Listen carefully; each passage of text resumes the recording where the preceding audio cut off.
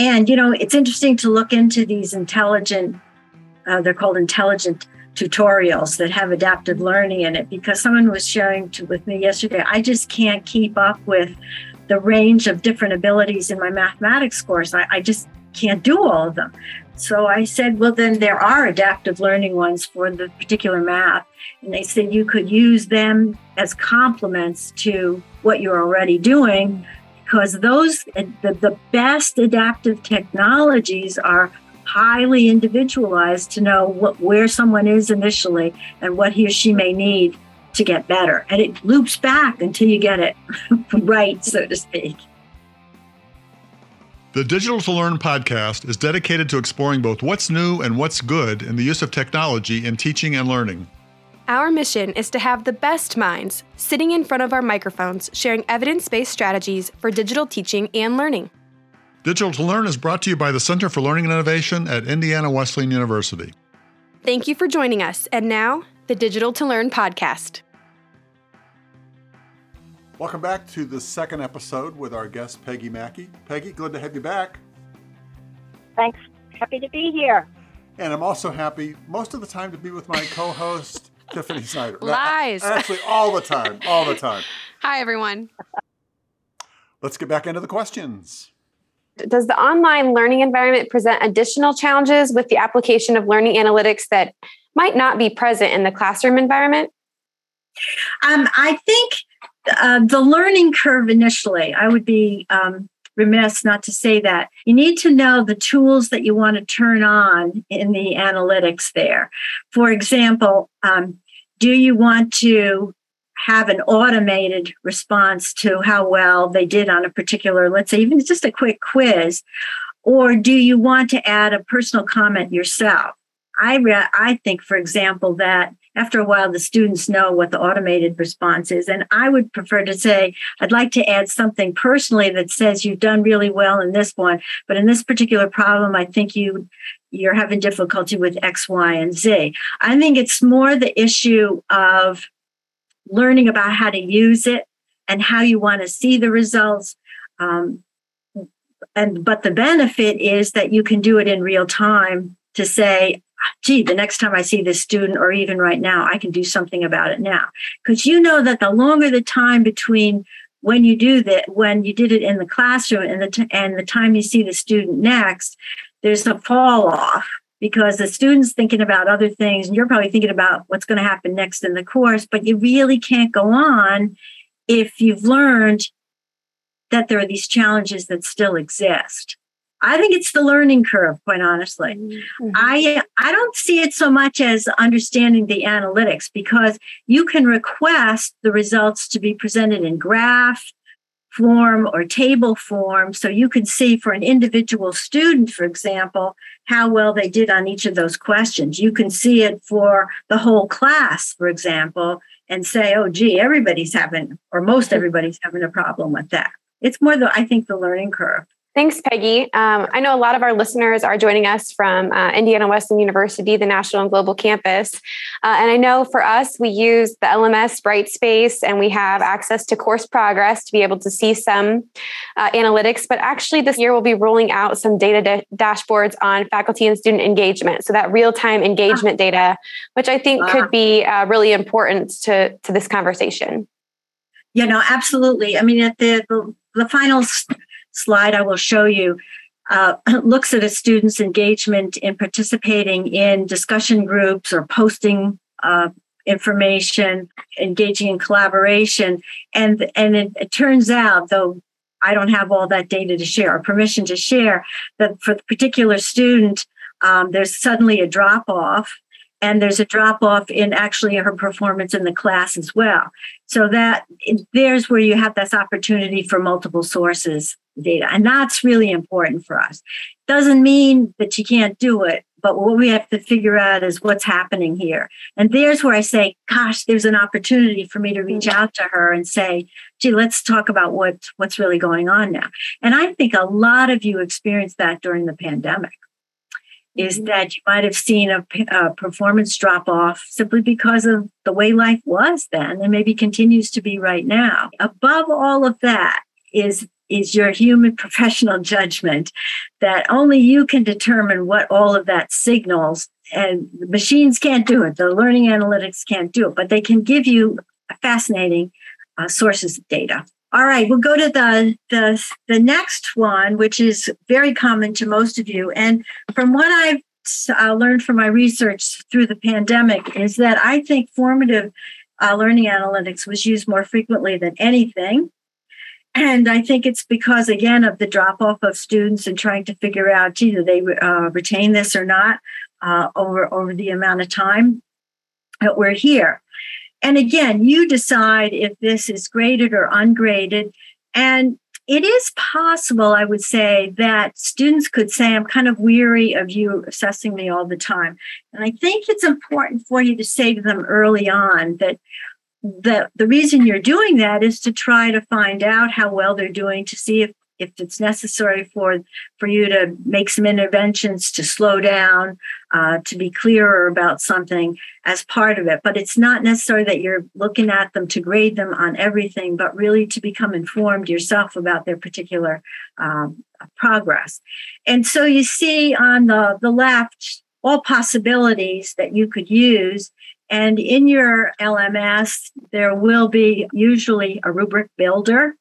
At this particular time, unless the LMS has integrated and independently designed courseware that actually scores student work, and that does exist in the world, the rubric would be shared with other people scoring if you had multiple scores, or you just simply score the work yourself, and then you return that online to the student with your inserted comments. And that's valuable immediately because based on those comments, you might say, I would really like to talk to you a little bit more about this part of it, for example.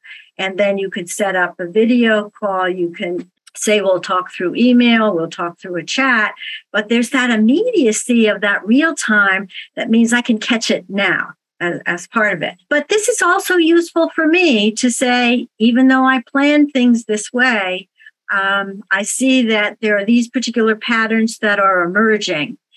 And one of the really great ways to stay on top of things, because I think we're concerned about building students' sustained, enduring learning, that is through all we're doing in a course and across a program, it's to keep building on our work to say that our students are graduating having these sets of abilities.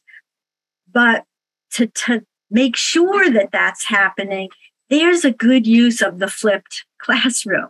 So if I'm ending a unit, so to speak, and the next time I see students, I'm going into a new unit, what I could ask the students to do the night before or the day before is a brief exercise, not an exercise, maybe a case study to see if they have actually retained what I taught before, because why go on if there are still some problems? So they do this quickly. I get that evidence before me. And so in that next course, before jumping into that next module, I say, look, it seems to me there are some difficulties you're having with these particular aspects of what we just studied, so that there's this opportunity to do retrieval practice, interleaving practice, to keep building on the learning, because not everybody's going to be at the same place, even though you think they are.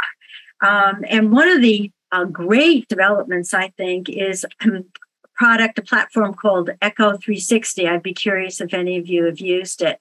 And it's learning analytics built into a live video presentation, but enables me, giving a lecture, to periodically ask questions and students respond on their computers. And sure enough, can't I see that based on that question, there are still these misunderstandings, misconceptions, errors, for example, that I need to attend to before I go on. And I've met with a lot of faculty who've said, whoa, I was just going on with my lecture in the past, and I'd ask anybody have any questions. Nobody would raise their hands. And here, there's half the classes having trouble with X, Y, and Z. So this enables me to say, I need to spend time with these students. Maybe I can group them, but I tell you, sometimes even within groups, there will be individual obstacles. And that's why I'm saying we need to be situationally aware through the use of the formative. And it's easy for students to sort of silo their learning and say, well, I learned that last week. We don't need that now. I mean, I used to have students who would say to me, well, what was the test going to cover? It's just what you did this last week, right? But that's really not what this is all about. It's about how we build that network that we talked about earlier today. So the formative is for us to keep our eyes on things, to see who needs our help, to close those gaps in learning, and for me to learn as part of this as well, that particular pedagogical approach I use just isn't working for everybody. What else have I developed? And an interesting resource, I think, for us are the open educational resources, the OERs, to see if there are other people who teach what I teach. Are there other strategies that I could build into my set of strategies as well to help along with the students? A question I'm thinking, some of our listeners, not all, but some of them are handed courses that are already designed and laid out in a given way. And so they may not have the freedom to add a graded formative assessment. Ungraded, perhaps. Any suggestions for how they can maybe take some informal ways of incorporating ungraded formative assessment when they don't have the keys to the design of the course? Are they talking about online or does it matter, the mode of delivery? That's a great question. I was framing it as an online course. Yeah. Yeah. Mm-hmm. Because I think even if you're handed it, you would still be able to, because it's live, right? Or well, not an asynchronous. You'd have to really make sure that would be something you have to work out. But in a live exchange, I think you can do that. You should be able to just say to students, "Look, I'm curious about X. Could you answer this particular question for me?" The other thing that I think I always found where I learned this was important was to periodically just say to students, I want you to discuss among yourself what you think you have learned. Maybe it's on a particular unit and what you still think you're struggling with or what made sense to you or what doesn't. And then just send that back to me. But anonymously, you can have that done with a small group instructional person coming in, an outsider coming in, another person coming in to ask questions of the students, because I think it's important for them to know that they're players in this. And I'm interested in you learning, so I need to build those in. So I think they can be done on the spot almost. And particularly if you know they're running into some problem, you can see it in their work, that would give you opportunity to say, tell me, why that doesn't work or what you're struggling with. So that actual direct communication with students, I think. So you could have a chat room, right? Mm-hmm. If you wanted to. So those options always exist. Conference space, email, and my daughter taught her first online course several years ago, and she said, I don't think it's going to be successful. I just don't think we're going to have the interaction. And so when students evaluated her at the end of the semester, the thing they said is, we always felt you knew where we were, meaning in terms of our learning. And that meant a lot to us. So that says to me that, being able to find out about them is really important. Mm-hmm, mm-hmm.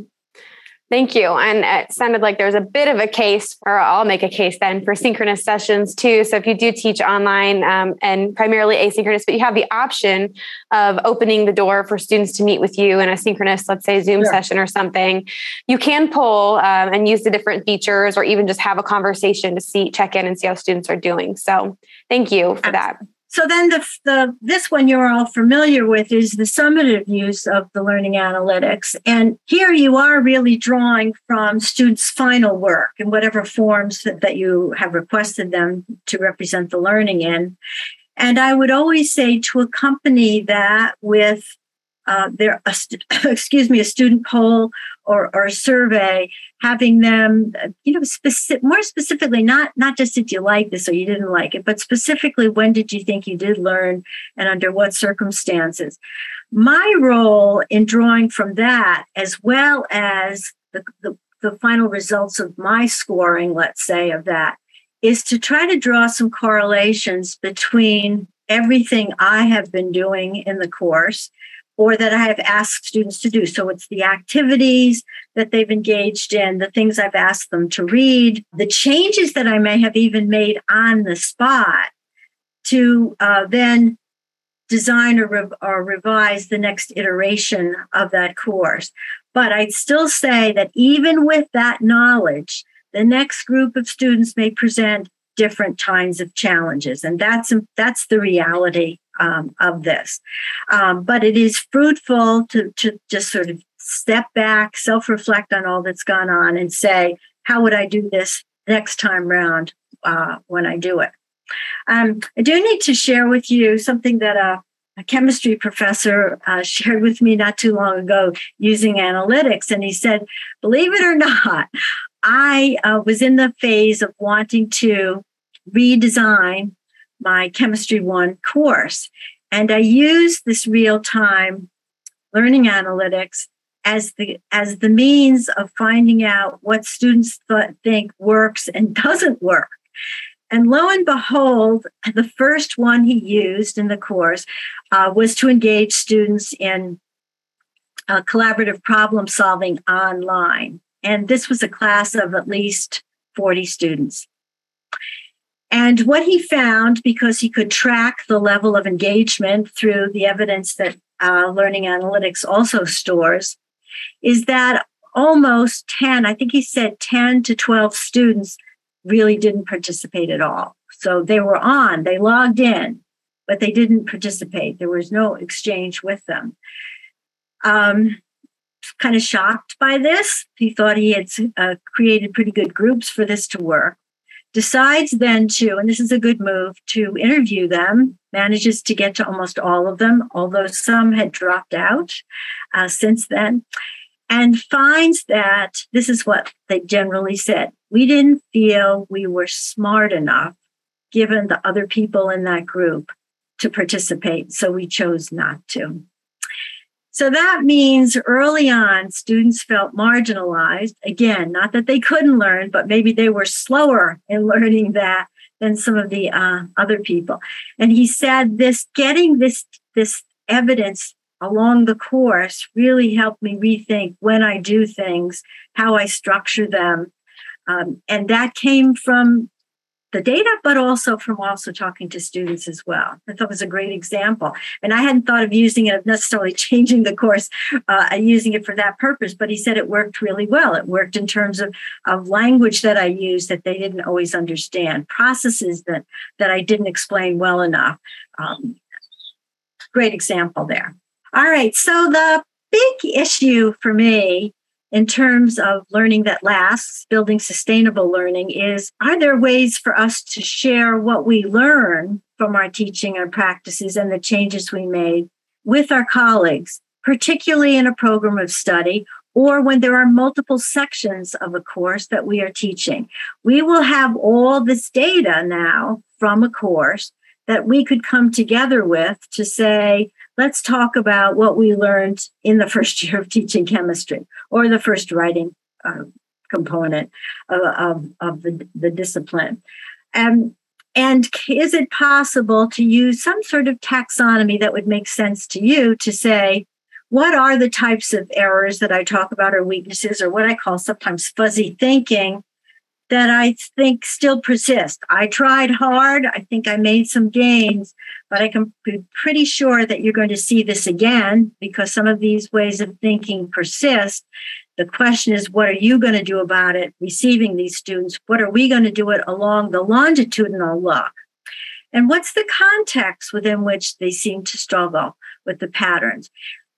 And for example, in the sciences, particularly in lab sciences, a lot of faculty have shared with me that students can do a problem sort of in the abstract, but when they're in a situation of a lab, they don't necessarily know which kind of computation to use in that particular experiment.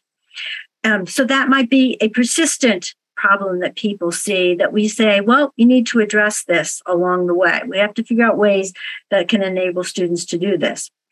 And what are the interventions that you tried, or maybe others tried, and it worked beautifully, that helps overcome some of those weaknesses, fuzzy thinking, errors? So what we know now about practices such as spaced learning might be a solution to that. And in a lot of these strategies now, active learning strategies, there are multiple opportunities in a course, not to mention along the progression of a program, to practice that which we consider to be difficult for many students to learn. And that's, I think, is really key to how we use all of this data, how we look at it, when we look at it, and how useful it is for us to say, look, we're seeing the same kind of problem, or they might say, I see these kinds of problems, how did you address it? And we form communities of practice, maybe based on particular courses, or maybe based on the outcomes that we want students to achieve, but we're going to begin with this one because it's the most difficult one, so that we are really promoting learning that lasts.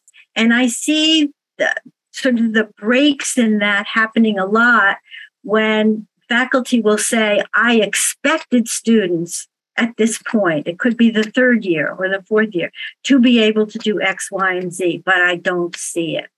I have heard faculty say to students, you should know this by now. And the students will say, I don't think we ever learned it. Well, they may have, but they may not have had the practice that they needed to continue to build on it.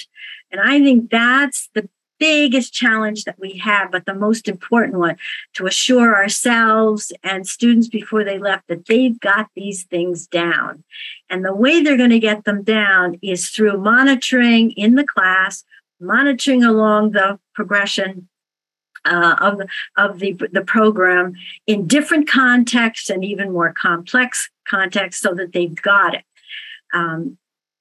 And that students have taken accountability also for that learning, because once they leave us, there's not going to be somebody on their shoulders helping them figure things out. They're going to have to figure out themselves. So I recommend something in this order to say, we have access to incredible data now. What can we do, not only as an individual, but as a group as well? And then I think we're going to, I'll show you one quickie and then we have to go to questions, right, Tiffany? Yep. All right. So because you brought up the issue of looking at more behavioral, students' behaviors here, here's just an example of a way to look at students' behaviors in terms of how many pages she read, which for this particular faculty member is significant because it's in history, and her participation. So participations really mean in group work, postings, discussion groups, collaborations, or so. So you see her highs and lows, and this is only for this week. That's what the dotted line looks like. But you see how the visualization just really helps you capture not only where an individual student is, and you could request that this is the format you want to look at. Then you could say, look, LMS, I want you to show me this for my entire course.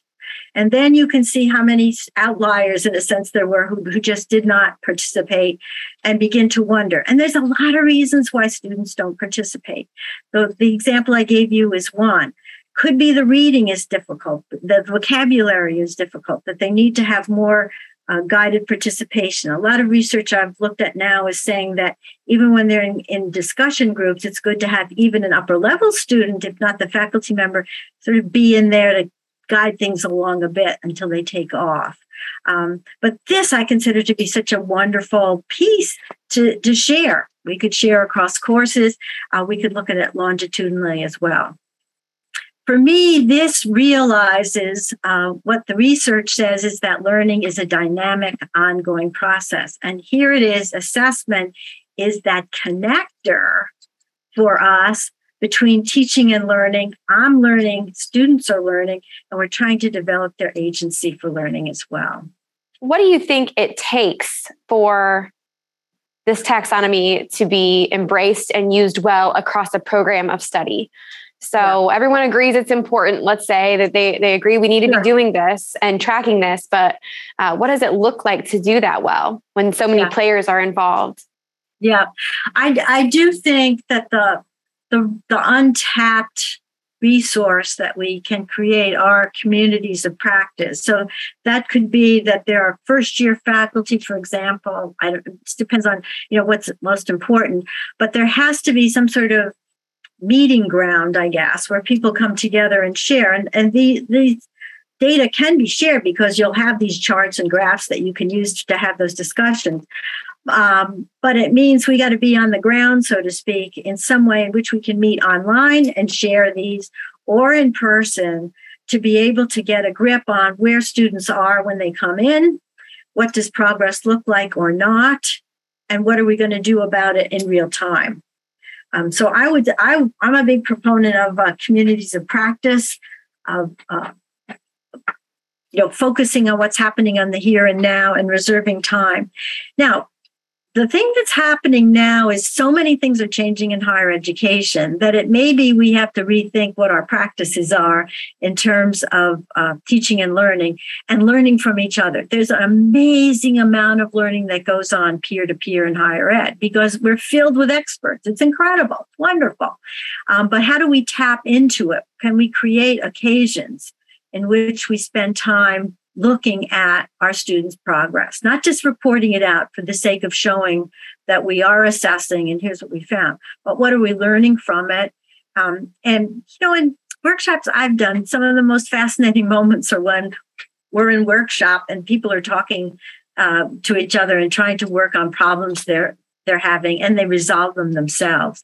So the natural tendency is there. It's the creation of the opportunity, I think, that we need to really carve out in the interests of students' equitable progress towards achieving those outcomes. Mm-hmm. Thanks, Peggy.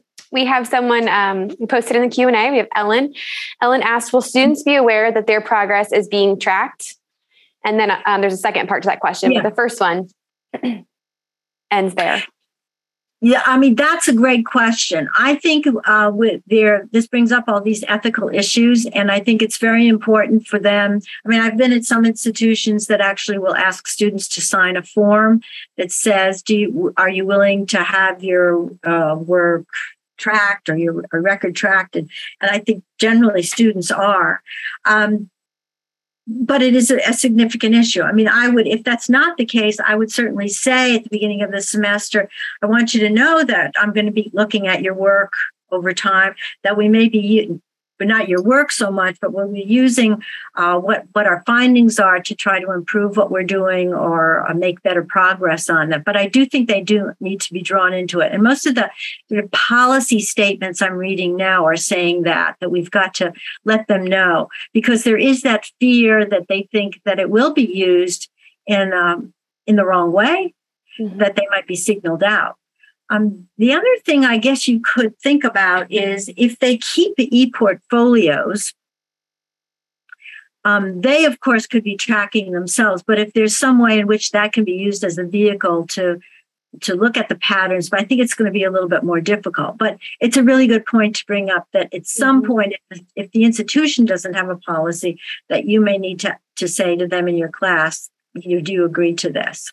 I think it'd be easy, at least at our institution, to assume that they know that, because there's the ability for both the instructor and the student to select course progress and to view some of these analytics. And yet that's an assumption. They may not necessarily, without that, informing early in the class, realize that, yes, we are looking and tracking. So I appreciate you kind of covering just that simple step of communicating upfront that they can expect that we're looking. Sure. A second part of Ellen's question will any of the taxonomy work as well in fast-paced online courses? And I'm assuming Ellen may be referring to at Indiana Wesleyan, we have a lot of 6-week courses. And it's a lot to cover in 6 weeks. So have you seen this working effectively in that kind of timeline?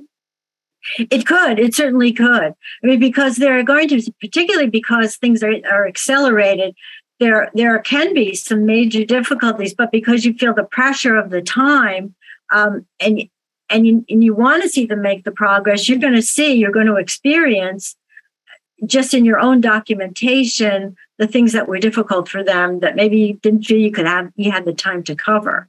And in that case, then you would have to say, gee, if I teach this course again, or we're teaching in this condensed format, there need to be maybe alternate learning opportunities surrounding the course. So I could identify a student early on who needs more practice in I'm just making this up, but mathematical side of things, then there's a program that I could align with the course that I could say to students, I really want you to work on this one before you do this next problem, for example, or whatever other resources there are.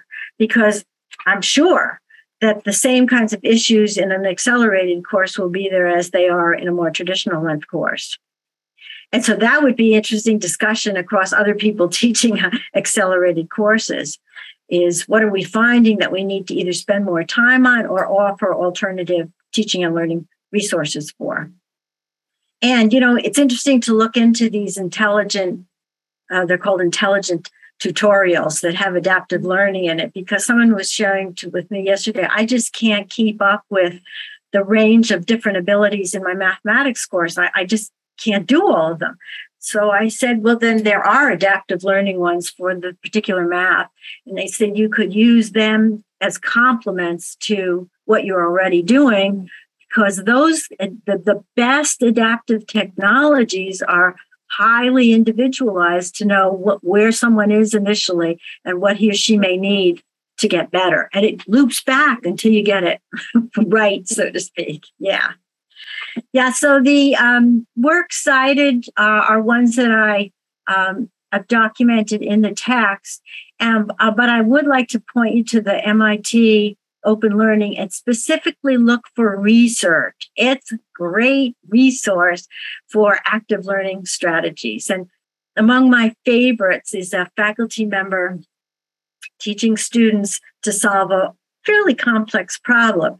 So he does it once himself altogether. The next time he does it small, very small scaffolding steps, right? And then the next time he does it with the students and he says, okay, now let's do this again. Let's start with that first step. Now you do it. And he goes through it that way until they get it down. It's great. A whole bunch of active learning strategies. They're the ones that are based on research and that Barbara Oakley talks about a lot. It's a good resource. Thanks, Peggy. Peter asked, is it fair to say that in order for these assessments to be effective, they should be part of the student's early experience so that when the concepts of analytics are discussed halfway through a program, they're not brand new to students? Yeah, I absolutely. Oh, absolutely. I'm so glad you brought that up. That we want them to get used to it. We want them to be able to see on their dashboards as well as mine how well they're doing. One thing I think is a little tricky maybe early on is if you choose to use a reporting that shows them how they line up with their fellow classmates, that could be intimidating. That's a little bit about the chemistry one I told you about, where they early on they just didn't feel as if they said they were smart enough. But yes, I think that needs to be a part of how how course rolls. That both, and to say to them, for both your purposes and for mine, together we're going to learn how you're doing. I want to know when you're having difficulties, be able to figure out and help you keep going.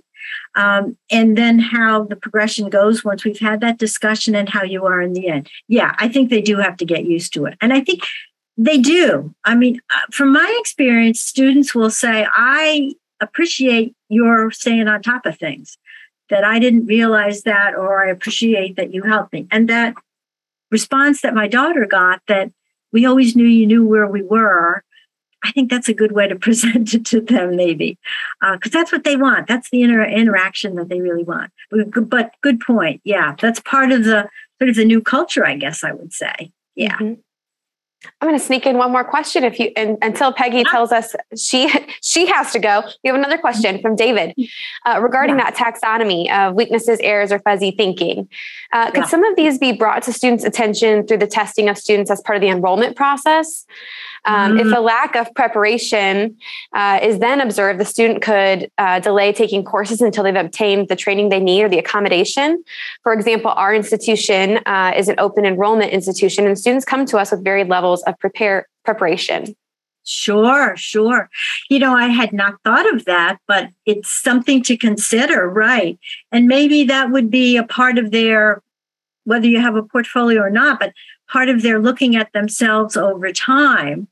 The tricky issue is if they really need that support, and you probably already know this because of the literature on that, is if they feel that they're remedialized, so to speak, that is a stigma.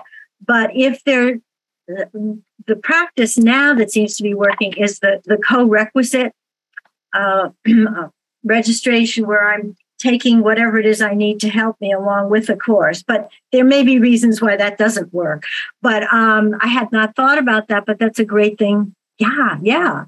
What's your baseline? What were you like when you were here? And look how you're doing now. And another thing that I would say accreditors just don't pay attention to. These are human beings coming in from all different experiences. So I appreciate that comment, Peter. Yeah. Well, I know I have the inside scoop that you're working on a book chapter, and I would love if you could just tell us where we can find your work, or where we'll be able to turn to see what you're writing. So the most recent piece that I have done is in a book. It has a long title, so I want to make sure that I'm putting her on the spot. It's Reframing Assessment to Center Equity. So that book has, I think, just come out. And so there's a chapter in it in which I talk about leveraging these technology-enabled results to close gaps in learning for all students. I base it really on a lot of research on learning about how complex learning is, and about the research that I shared earlier about the different systems that we grow up in, but that we're born to learn. It's a question of figuring out where students are and how we can help them through a course as well. But the argument I make is it doesn't help to classify people, to say they're in X group or Y group. It helps if you can get to the individual level. And if someone said to me, what do you consider to be one of the most powerful teaching and learning methods? I would say either sitting down face to face with a student, or online, spending time, let's say, with videoing with the student. Because when you can be with them and you can look at their work and you can discuss it, and you can, in my case, because a lot of courses I taught were writing, I would read their paper in front of them and say, I could understand that. But then all of a sudden you went here, then we could have a discussion about that. And the person could say, oh, now I understand what you're saying. So all of this is really very powerful in terms of helping individual students. And it just doesn't help to say, this is a member of this group who has this kind of issue. It's so individualized that you can't even do that. And it's only with the argument I make here, when you get down to that level. It's hard to do. I know that in face-to-face when you have large classes. But with the analytics, this can be scaled up for very large classes so that you can pull that data down and say, this student really needs my attention right now. So that has been the latest work. What I'm considering now is working with a learning designer and talk about the design of courses and programs with, I guess I would say, a broader look at the places in which students learn that may not necessarily conform to what we traditionally say is this is what I'm going to assess. And what can we learn from those other possibilities about what's valuable in those particular kind of relationships, such as informal learning, peer learning. And so we're going to see where that will take us. And the analytics will be useful for us. I know that there are analytics for collaborative learning now, but besides that, learning is occurring all the time. Can we capture more and learn more based on the science of learning as well, I would say. So. Well, we're excited for you. We're excited for you and what's to come. And just thank you so much, Peggy, for joining us for our kind of first 3-day series of the Digital to Learn podcast turned webinars. So thank you for being here. Oh, I was happy to join you. And to all those watching or listening, we will try to have more webinars coming up in the future months. But what we have every week is a podcast, a Digital to Learn podcast on your favorite podcast provider. Check it out, Digital to Learn with a numerical 2. And you can also access past episodes. You can refer to our website, digitaltolearn.com, for those, as well as additional resources. We have some episodes with Peggy, as well as links to her social sites and some of her publications on that site as well. So thanks everyone for tuning in, and we'll see you next time on Digital to Learn. Bye. Bye, Peggy. Bye. Thank you for joining us on Digital to Learn. If you enjoyed this podcast, there are 3 things we ask you to do. 1, come back and join us again. 2, tell your friends about us. And 3, give us a positive ranking on your favorite podcast platform. Digital to Learn is brought to you by the Center for Learning and Innovation at Indiana Wesleyan University. It's a digital world. Always keep learning.